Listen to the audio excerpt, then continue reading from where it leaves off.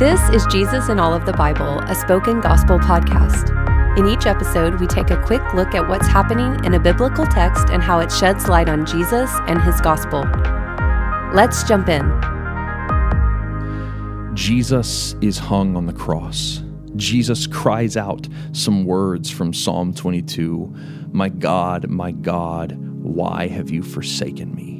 The crowd misunderstands these words and thinks he's calling for Elijah to save him. Waiting to see if Elijah will take him down, they offer him some sour wine on the end of a stick.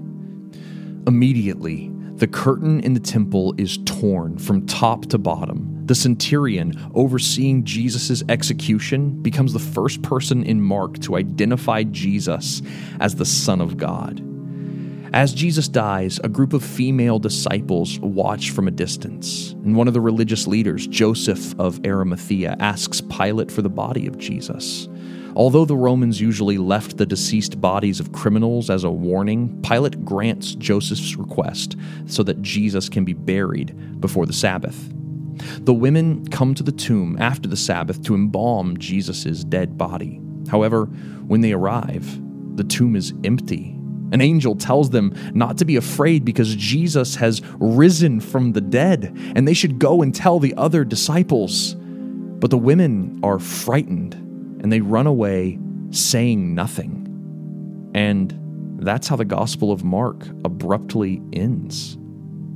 Jesus was separated and forsaken by God so that we never would have to be.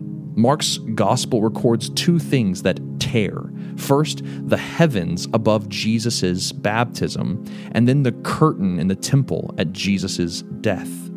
The temple contained two curtains, one that separated God's presence from the rest of the temple, and another that separated the Gentiles and the women from where only Jewish men could come and worship. And although Mark doesn't tell us which curtain tore, he tells us that a Gentile is the first person to confess Jesus as the Son of God, and that women are the first to witness his resurrection.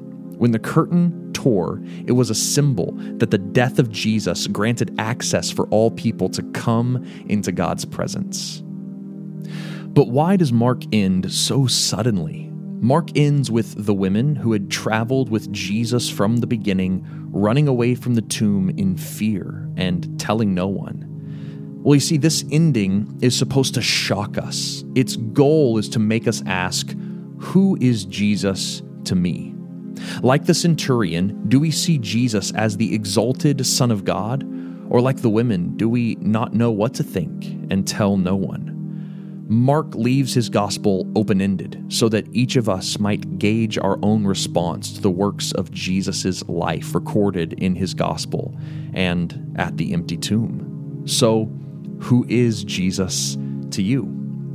I pray that the Holy Spirit would open your eyes to see the God who is more powerful than death, and may you see Jesus as the one who was forsaken so that you might never be.